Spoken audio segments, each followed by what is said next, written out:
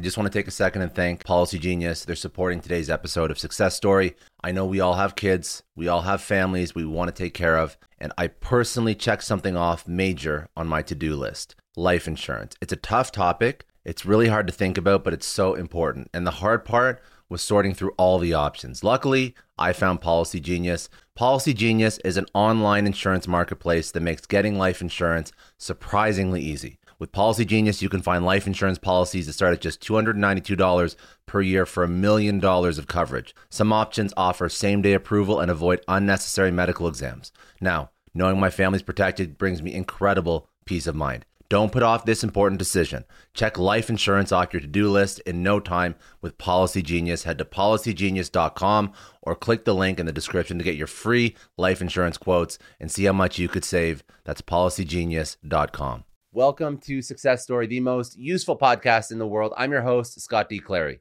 The Success Story podcast is part of the Blue Wire podcast network, as well as the HubSpot podcast network, which has other great podcasts like Socialite, hosted by Steph Taylor. Socialite discusses all things online marketing. Steph Taylor answers all your business marketing questions. She deep dives into the nitty-gritty of online marketing, content marketing, social media marketing, marketing strategy for business owners. If any of these topics resonate with you, you're going to love the show. You'll learn things like how to scale your brand on various different social media platforms, some of the biggest mistakes you can make with your launch of a new product or service, the importance of nurturing and engaging your audience consistently, the importance of having your audience fully understand the problem you're trying to solve and why it's important to solve right now, as well as why growing audiences across all social platforms feels so hard in 2022. You can go listen to Socialite wherever you get your podcasts or at the HubSpot Podcast Network at hubspot.com/podcast network. Today, my guest is Ian Clifford. He is a director, CEO, and founder of Fuel Positive Corp. He has over 25 years of experience in technology and marketing. He has successfully led the company to global brand recognition through their unique energy solutions. Since 2006, Ian has raised over $50 million in equity financing for Fuel Positive. He also, previous to Fuel Positive, co-founded Digit Interactive, a full-service internet marketing company serving Fortune 500 clients, which he exited and sold.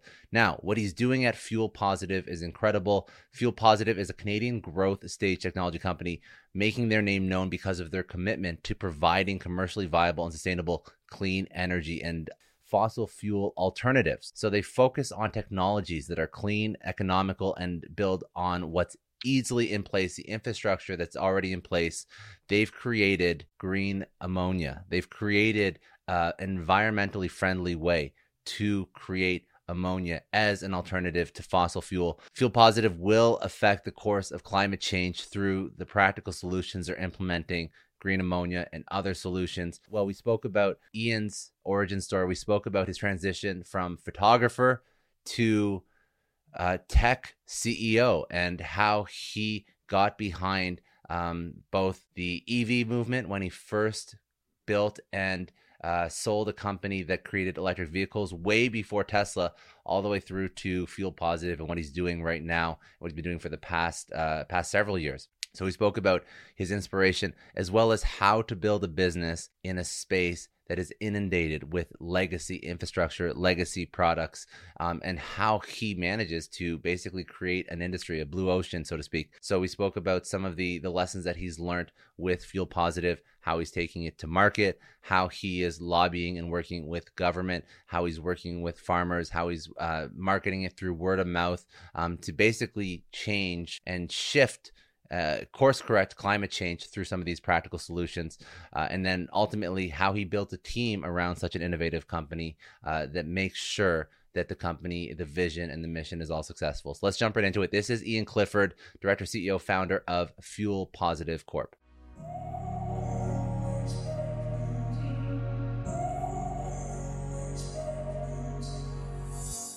Well, you can go way back in my life and look at a pretty varied path. But one thing that's remained really consistent for me is a strong sense of environmentalism, a real appreciation for preserving this incredible planet that we've been destroying now profoundly for the last century, and realizing that things, have to change. And if they don't change now, as the youngest generation is telling us, we're leaving a disaster for future generations. And so it's an imperative. It's an absolute imperative. So, I mean, I can trace it back. During high school and the end of high school, I was very interested in photography, and I was really fortunate. I met one of Ansel Adams' key assistants back then, and he invited me out to Yosemite to work with Ansel Adams when I was about 17, 18 years old, and study with him and just learn about this incredibly rich history of preservation. Like this, what Ansel was beyond anything else, he was an archivist. Like he was taking photographs of landscapes and nature that in many cases doesn't exist anymore. Those views are gone, and it created an appreciation for how important it is to preserve and better our environment globally. So and that can start, and people say, well, it's so big I can't do anything. My attitude is, every little thing that you can do makes a difference. And if we have billions and billions of people pushing towards change, pushing towards environmental change, it's going to happen. I mean, it just has to happen. Whether governments are doing it or not, people can make things happen. And that was a real lesson that I learned from Ansel. And, he was one of the co-founders of the Sierra Club. They were looking at, how do they preserve these incredible landscapes for future generations, and of course for wildlife and flora and fauna across the spectrum. So, and that really stuck with me. So my career really started as a photographer. I was studying photography in Halifax at Nova Scotia College of Art and Design. Another real appreciation of nature, because the East Coast was at that time very unspoiled. There was incredible tracts of nature, and I spent a lot of time doing landscape photography, looking at landscapes that were changing and contrasting those to urban development, which was kind of out of control, and I was seeing that everywhere that I went in the world. There was just this sense that we just had to build and build and build and expand and expand and expand. And create massive infrastructure as opposed to simplifying things. So that really started me on the path to where I am now. It's taken a number of twists and turns along the way, but that certainly is the basis of I think what inspires me today. I was gonna say I love the origin story. I love what drives people, and it's interesting. So you got into photography. When did you pivot that? Because you're capturing nature, and you're capturing the state of the world through an aesthetic and an artistic lens.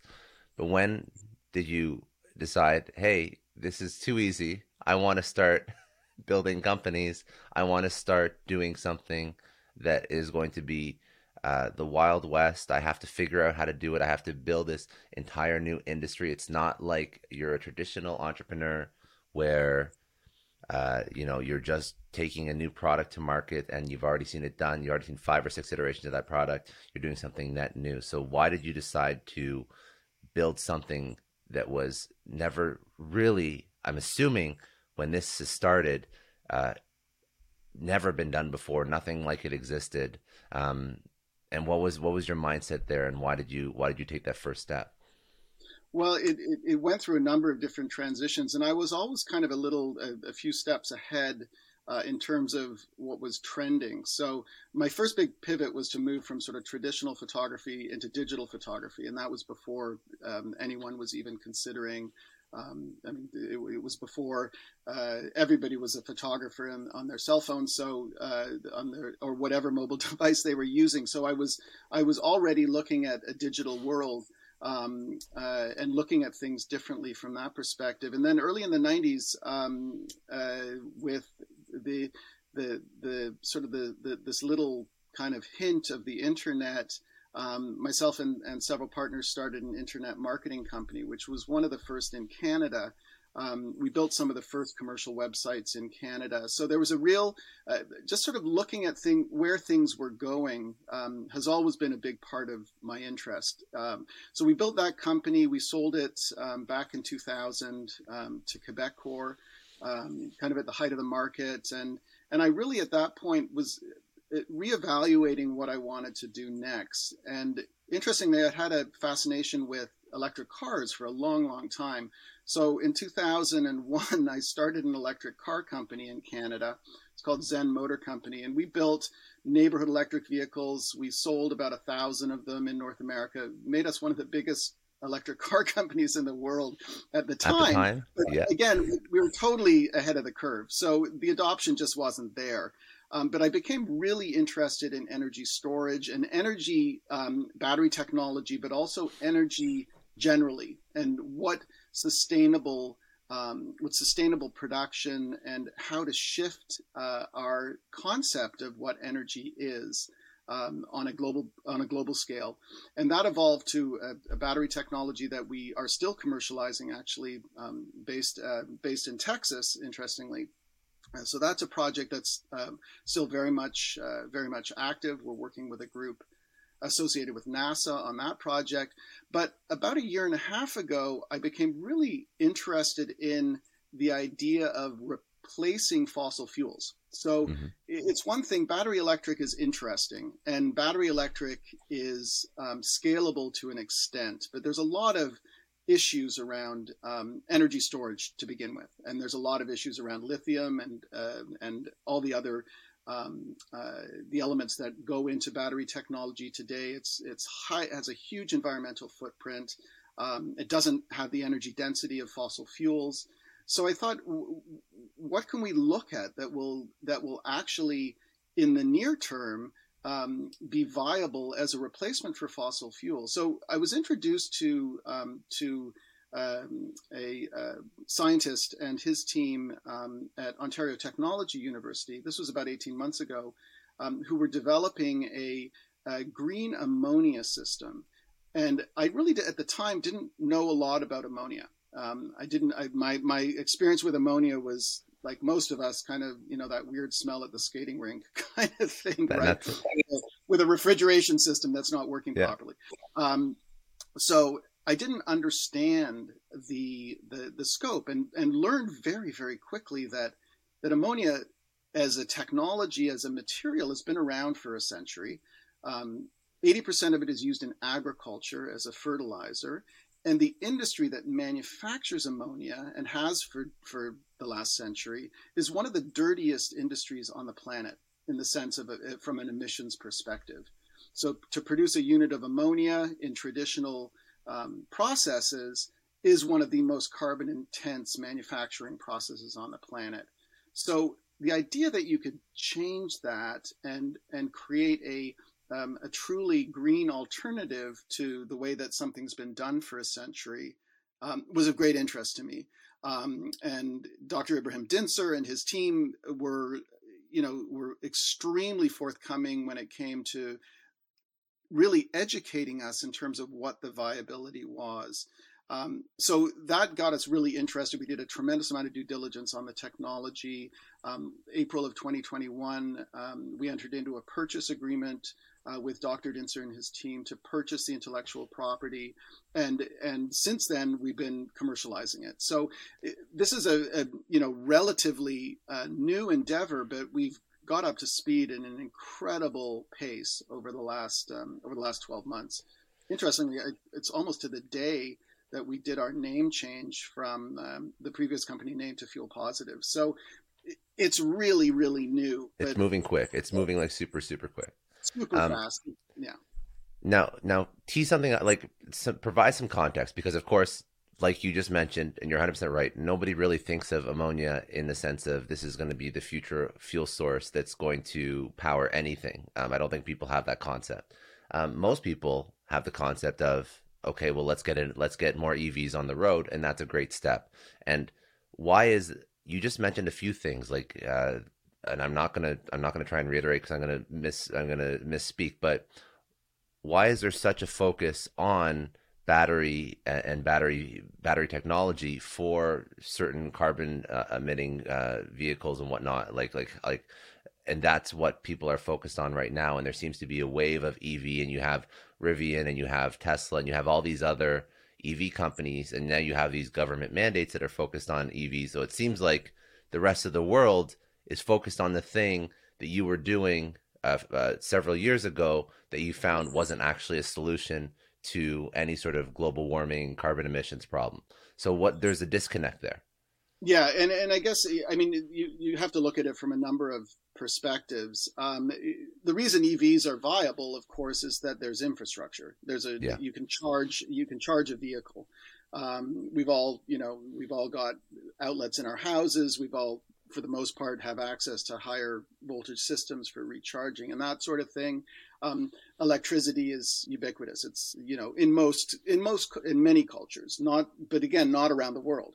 So, and interestingly, if you look at the numbers of electric vehicles that are sold on an annual basis today, it's still a drop in the bucket in terms of the number of vehicles that are produced and sold around the world. Mm-hmm. Not to mention the fact that there's, a couple of billion internal combustion vehicles on the road today around the world, spewing out emissions, greenhouse gas emissions that are destroying the environment around the world. So those have to be dealt with as well. Yeah. So the thing that isn't understood about ammonia is historically it has been used as a fossil fuel replacement. So there's many examples during the Second World War, for instance, where there were extensive fossil fuel shortages. And engineers understood that in a internal combustion engine, the conversion to burn pure ammonia is relatively straightforward. It's not unlike a conversion to burn propane or natural gas, for instance. So again, it's highly viable. But and then subsequent to that, NASA it was utilizing pure ammonia and oxygen as a jet fuel in XR1. So the fastest jets in the world were running on ammonia. But the reason it never had any widespread penetration was because you were kind of replacing apples and apples, because the emissions to produce gray ammonia there was no advantage in that context. But with the advent of green ammonia, the whole paradigm changes, right? And the ease of conversion becomes very, very, very significant as a consideration. And it's interesting because, I mean, we have a lot of conversations going on at different levels within government and advocacy groups, and the awareness is growing on a daily basis. I mean, the rest of this week, we've got meetings with various agencies within the Canadian government who are really serious about understanding the viability of this. So it's going to happen, and it's happening. I mean, I said we started this seriously about a year ago. It's breakneck right now. I mean, we can't grow this company fast enough to keep up with the interest. So. I was going to say, so this, because you found the way to produce this in a much cleaner way. That's the IP. That's like the secret sauce behind the company, and that's what was stopping ammonia from being adopted. Okay, so this makes a lot of sense now. So yes, of course, there was a lot of infrastructure to support EV, but of course now you have the production that can create ammonia without much of a negative impact. So then then you start to lobby government. Then now all of a sudden the conversation revolves around looking at alternative fossil fuels, and that's when you have vehicles that could use ammonia as a fuel source. Yeah. Okay. Understood. Very exciting. So you don't make it easy on yourself either. Like you jump into stuff like right at the like that's like bleeding edge. It's stuff that's like you need to build the production line. You have to actually lobby the government, and then you're creating your own market for this as you go. Well, for us, we're taking more of a Tesla model approach to this, because historically, what happens, and what very often happens, is you'll get entrepreneurs with really great ideas. They'll bring the idea forward, but they won't have a commercial plan. right? They won't I've know seen that how a to lot. move Yeah. it. And I've seen it a lot, and I've done it. I've learned from experience that, in order to make a great idea stick, you've got to figure out how to manufacture it, and manufacture it efficiently and quickly, and with proper distribution and proper support. So that's a big part of our build of this company, is around those capabilities, and knowing that we can scale this incredibly rapidly and at a global scale. So one of the big differences to understand in how we're doing things as opposed to how the industry has historically done things, gray ammonia or dirty ammonia has always been produced sort of at a refinery scale production, right? So the ammonia industry sort of has been tied to the oil and gas industry for the last century, because their ammonia production has been entirely dependent on fossil fuel over the last century. Our systems are modular and scalable. They're small. They're intended to be deployed with end users, as opposed to mass centralized production and distribution of green ammonia. So what we're doing is giving initially farmers the opportunity to have a fuel positive system on their farm, utilizing renewable energy. It could be solar on the farm. They could be on a renewable grid. Manitoba is a great example. It's all carbon-free electricity and very, very low cost. They can produce then, and utilizing a fuel positive system, using electricity, water, and air. They can produce all of the anhydrous ammonia they need for fertilizer. They can produce enough to use for grain drying, so they can replace fossil fuels for drying crops. And they can convert their tractors and combines and other implements to run on the ammonia that they're producing. So a farmer who was an absolute hostage of supply chain and cost variability, like insane cost variability. We're talking about, in Manitoba, a farmer who was paying $600 a ton for anhydrous ammonia 6 months ago was paying $1,200 a ton today. I mean, these are insane. And same with fossil fuel costs, right?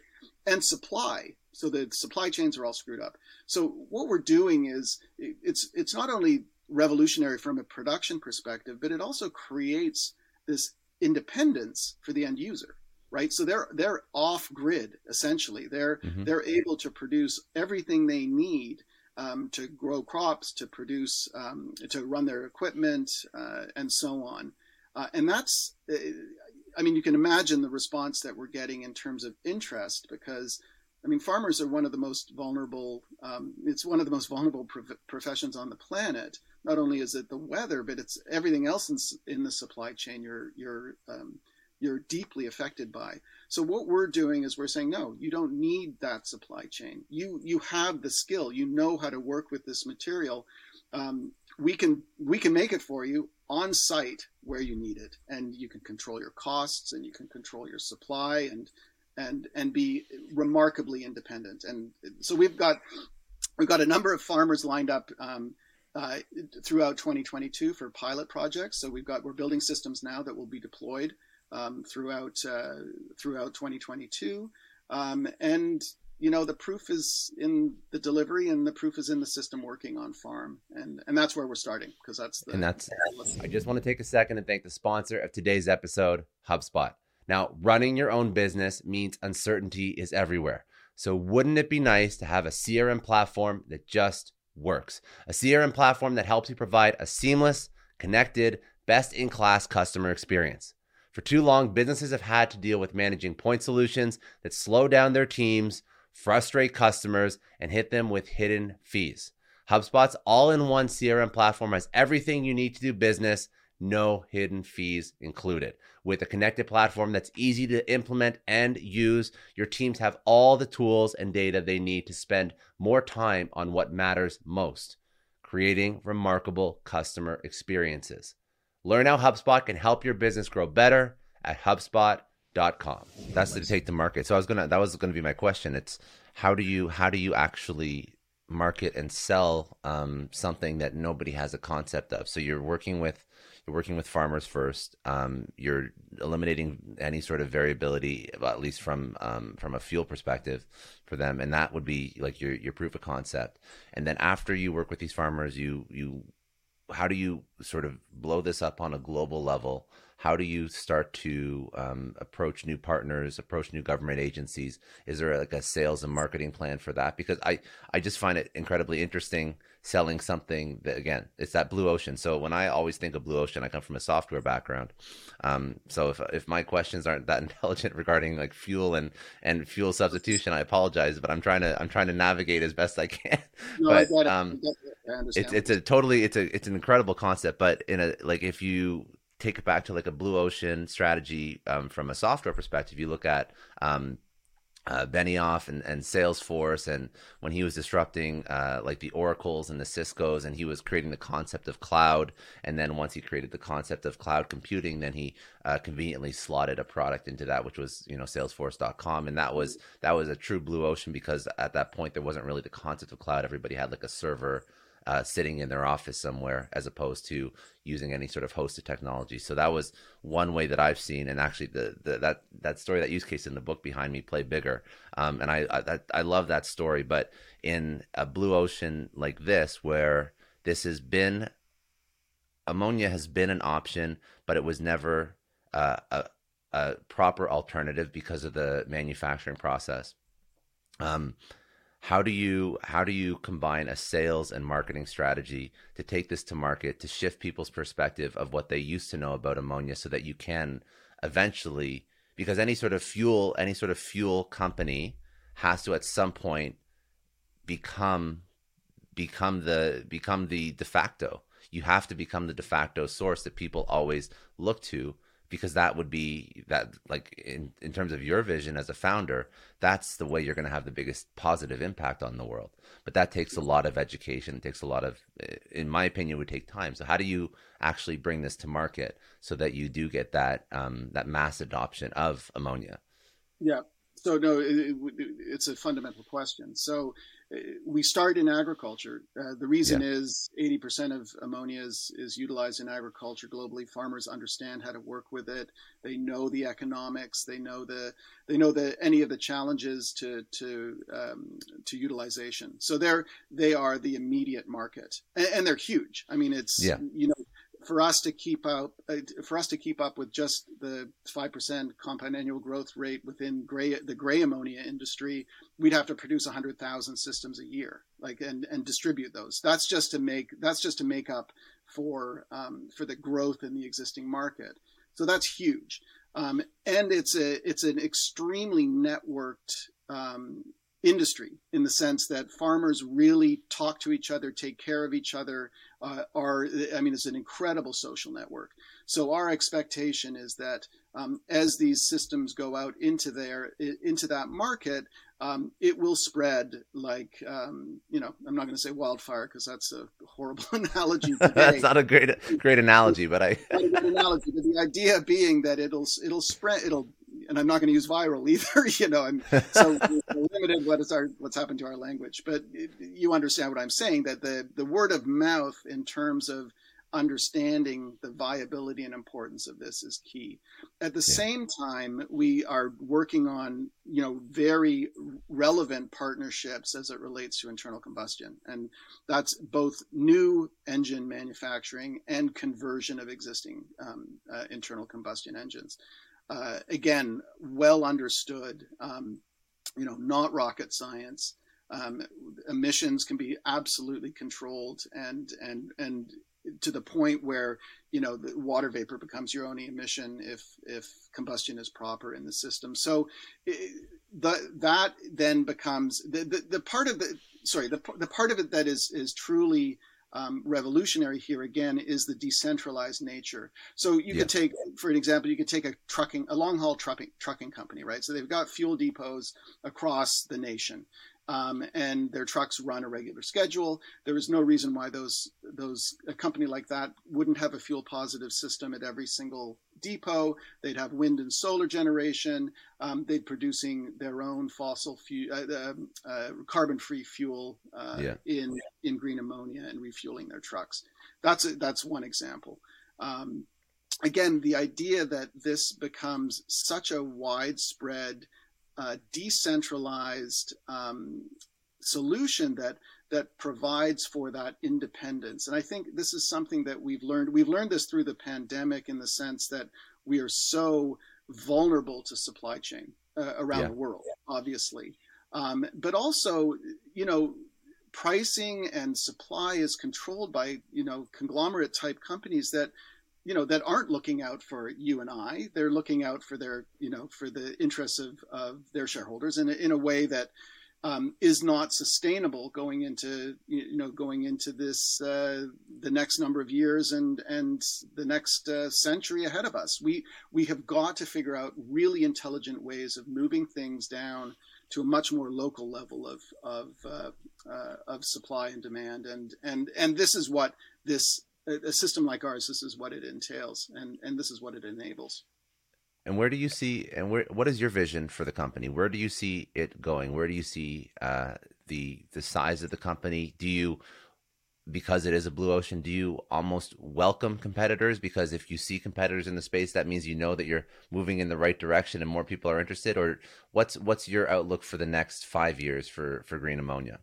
Well, for us, it's going to be the growth of manufacturing and distribution of our systems. So we see them being deployed all over the world, quite frankly. We're building them in 20 and 40-foot container platform for the reason that they can be moved around the world where they're needed, and then utilized on site for end user.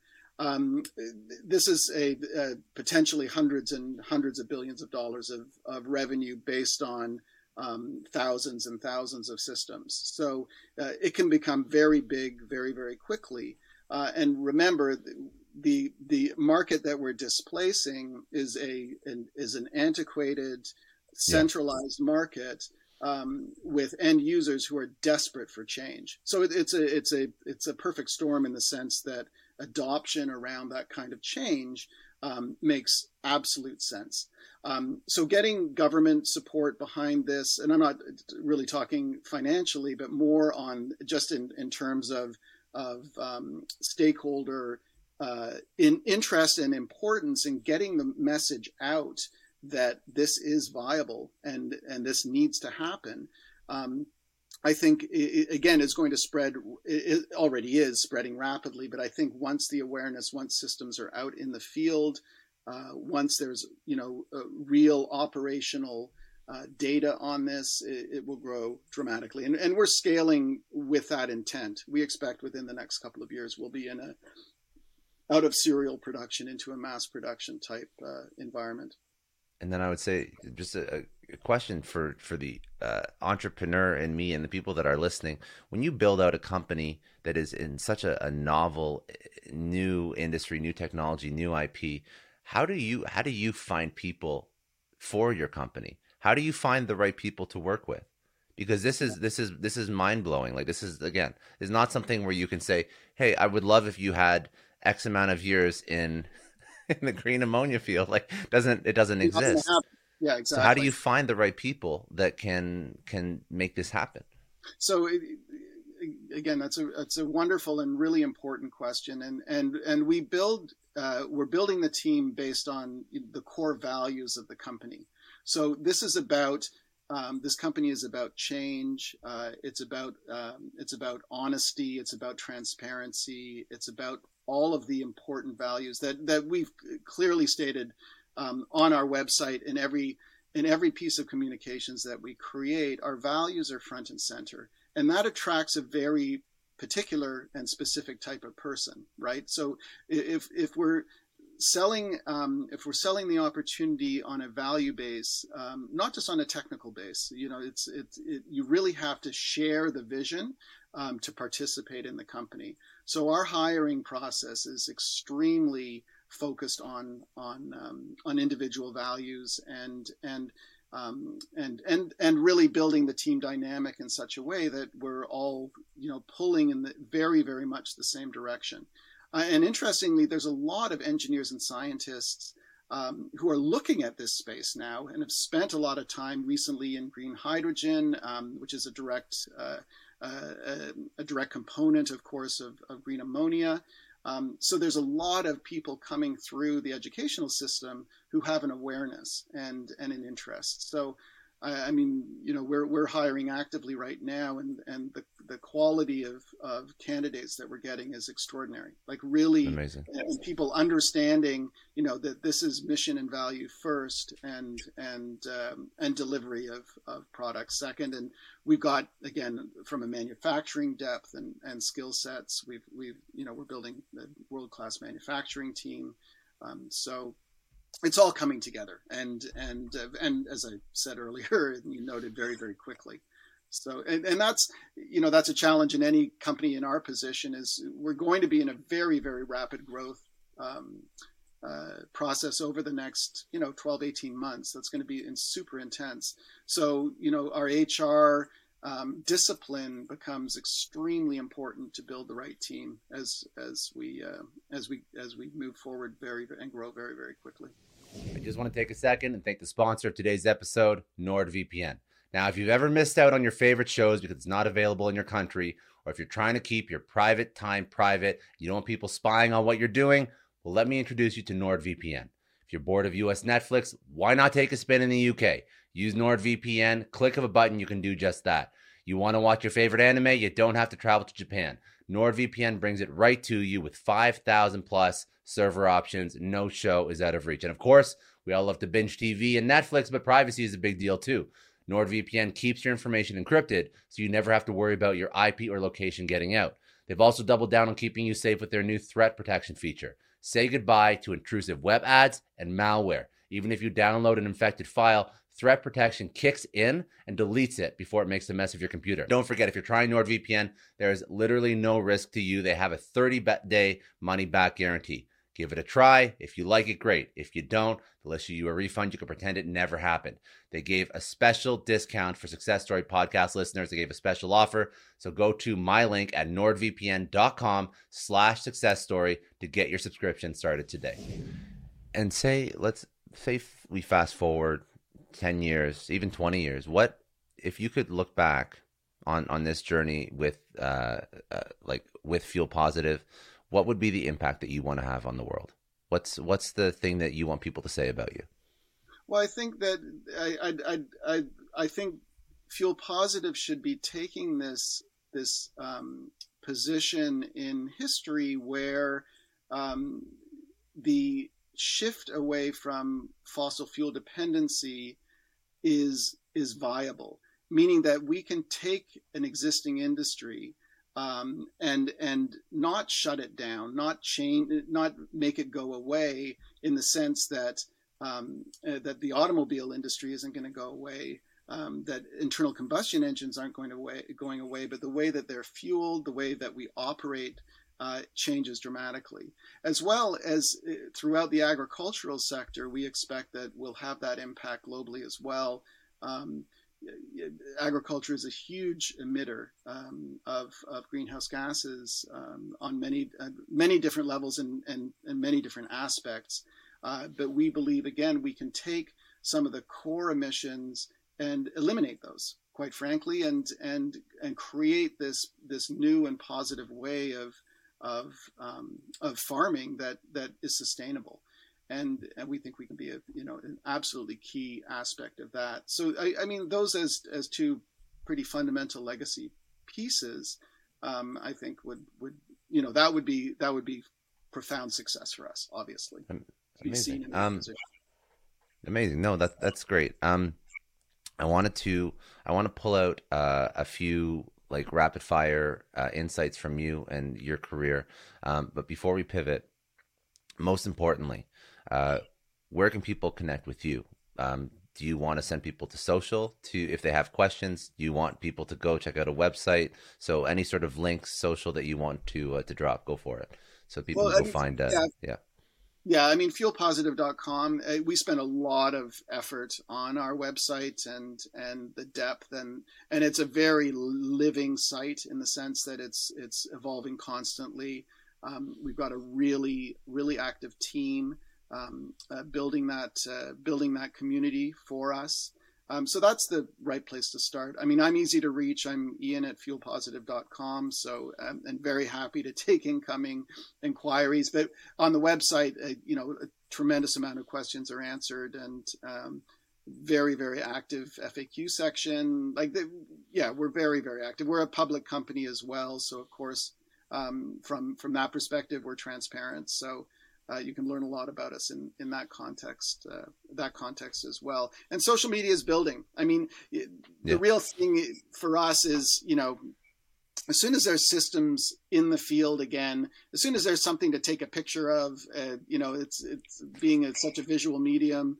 We're going to focus very heavily on building that story, building community around our end users as well. I think that's the stories. I mean, this is one of the things that's so great about the people, and now predominantly farmers who are coming in, who are really concerned about the environment, who are incredibly innovative in terms of the types of change that they're willing and interested in implementing. I mean, these are fascinating people with great stories and histories. I mean, I would love if, it's one thing for me to talk about the company, but it's another thing for an end user to talk about, what's the real benefit here? What's the real experience? And that, of course, that will replicate itself dramatically as systems are out in the real world. Yeah, very smart. No, you're 100% correct. Like when you start getting, it's always great to create something new, but when you start seeing how it actually impacts the lives of people, that's when it all starts to you start to realize what you're actually doing. So exactly. That's the joy. That's the joy. That's the excitement. That's the I mean, you talked about recognition. That's kind of the recognition and legacy is really changing people's lives in a positive way and enabling that, being part of enabling that is, I think, a real objective of Fuel Positive. Incredible. Okay. So let's go into some rapid fire, just pulling out insights from your life. So first question, the biggest challenge that you've overcome in your personal or professional life, what was that and how did you overcome it? Biggest challenge professionally has been, building the right team, right? So I've gone through a whole bunch of different teams over the last couple of decades in terms of the different initiatives and companies that I've built and been part of, and it's so essential to get the right people. So I mean, I've suffered narcissists through various iterations, and narcissism has become just sort of the attitude is that there's something normal about it, right? That it belongs in our psyche in some way. And I completely oppose that view. I think that there are so many people out there who are good, honest, team building, not driven by ego, that make the best teams. And that's what I've got today in our company. It's like, and again, this came from learning the hard way, working with people who only cared about their own interests and really didn't have the team at heart and didn't have the vision or values that were necessary. So that's been the biggest challenge and the biggest learning, I think, through my entire career. If you had to choose one person that has had a huge impact on your life, obviously there's been many, but pick one. Who was that person? What did they teach you? I think, without getting too corny, I think my parents have provided a real beautiful basis for, again, humility and empathy. They were able to listen. They really listened actively. I think that is the skill and ability to do that, I think, is really important. And also as a business leader as well, I mean, you've got to hear people. You've got to be able to hear people, not just tell people, and too many people, too many entrepreneurs think they have all the answers. They're not looking for any support. They just want to get their things done, right? And they're not listening well. So they've had a huge impact. Of course, as a young person, working alongside and in the vicinity, or even in the aura of Ansel Adams, created a real attitude. He was such a very humble, very funny, but very serious person. And and that had a big impact on me, obviously, as a young person, and I hope I've carried that sensibility through to where I am today. No, that's good. That's good. That's a smart lesson too. Just the fact to be open to learning and to be humble and to know that you don't know everything. I think God. even that alone is something that can take a lot of people to the next level in their career, in their business, whatever. Absolutely. Yeah, no, very, very smart. If you could pick a book or podcast or something that people should go check out that you've enjoyed that has impacted your life in some way, business or non-business, what would that be? Well, as a Canadian, I really focus on the entire Canadian Broadcasting Corporation network of information. I think there's something about Canadian broadcasting, and it could be, I mean, just from the news through to special interests and so on, so many interesting things. I think the work that David Suzuki has done over the years and his foundation today is a really, really important organization that provides such broad analysis of issues globally. And I've had the pleasure of meeting him a couple of times through my career. He's just, again, a straight talker, direct to the point, doesn't get caught up in all of the politics of things, but pushes through to the key issues. I think that's incredibly important. Another thing that we're doing, we're becoming involved in the Aboriginal Business Association across Canada. There's a real important application for our technology in remote communities, so to provide energy and fertilizer and fuel and so on in communities that are now relying completely on diesel to support themselves. So I think there's a lot of lessons to be learned from the Indigenous peoples across the world, in fact, who have lived and breathed these incredible places that we now call home for centuries and millennia. For much longer than we've been here. So exactly, yeah. We're drop in the bucket in terms of time. Exactly. Yeah. If you could tell your 20-year-old self one thing, what would that be? It's a really good question. I would probably say, probably slow down a little bit, appreciate things a little bit more. I as a 20-year-old, I couldn't move fast enough, through things. And it had a good element in that I was trying to always sort of be ahead of things, which is great. But I don't think I kind of slowed down enough to appreciate things. I was lucky as a young person to travel a lot. I would say to any 20-year-old, get out, and if you have any means, get out to see your country, but if you can travel anywhere in the world, and COVID notwithstanding, see this planet, because it gives you such a different appreciation for what it is that we're all working for here, especially from an environmental perspective. The great thing today that didn't exist then, of course, is social media and the ability, and Google Earth. You can literally explore the world, but to get out there to learn about new cultures and different cultures and be accepting, not tolerant. I hate the word tolerant. To be an accepting person, and I've tried to live my life that way as well. And then last question: what does success mean to you? Happiness, peace, calm. Balance. Just that whole sense that everything feels right. That to me that's success, and that involves everything from every aspect of our lives. If you feel happiness, you're so far ahead of most people in the world, and that's my ultimate goal, is to feel happy with my life and to feel that I've really contributed in some meaningful way.